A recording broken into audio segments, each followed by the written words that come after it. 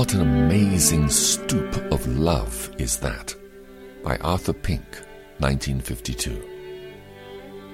He raises the poor from the dust and lifts the beggar from the dunghill to set them among princes and make them inherit the throne of glory. 1 Samuel chapter 2, verse 8. What an amazing stoop of love is that? From his throne in the heaven of heavens, the Lord reaches down to the dunghills of earth, that he may deliver those who are in a lost and loathsome estate. But this verse tells us of something yet more wonderful than the grace which seeks out filthy objects who are a mass of corruption, making known how high it elevates them, to set them among princes, and to make them inherit the throne of glory. God does nothing by halves. He exalts beggars to the status of beloved children. He takes them into the place of nearness unto himself.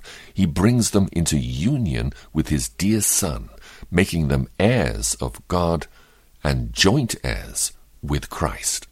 Romans chapter 8, verse 17. He takes them out of the miry clay of an unregenerate state and sets them upon the rock. Marvelous transition and exaltation is that. Translated from the most abject condition to the highest possible dignity. Shame is replaced by the highest honor. Filthy rags are replaced by the spotless robe of righteousness. Poverty is replaced by the unsearchable riches of Christ. We rightly marvel at the goodness and power of God in raising poor beggars from such depths to such heights. But let us also be awed and solemnized by recalling afresh the dreadful price which had to be paid before that could righteously be done.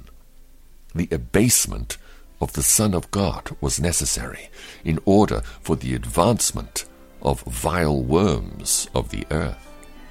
He who was rich had to sound out the lowest level of poverty before we could be made rich. The beloved of the Father had to be made an object of shame before we could be raised.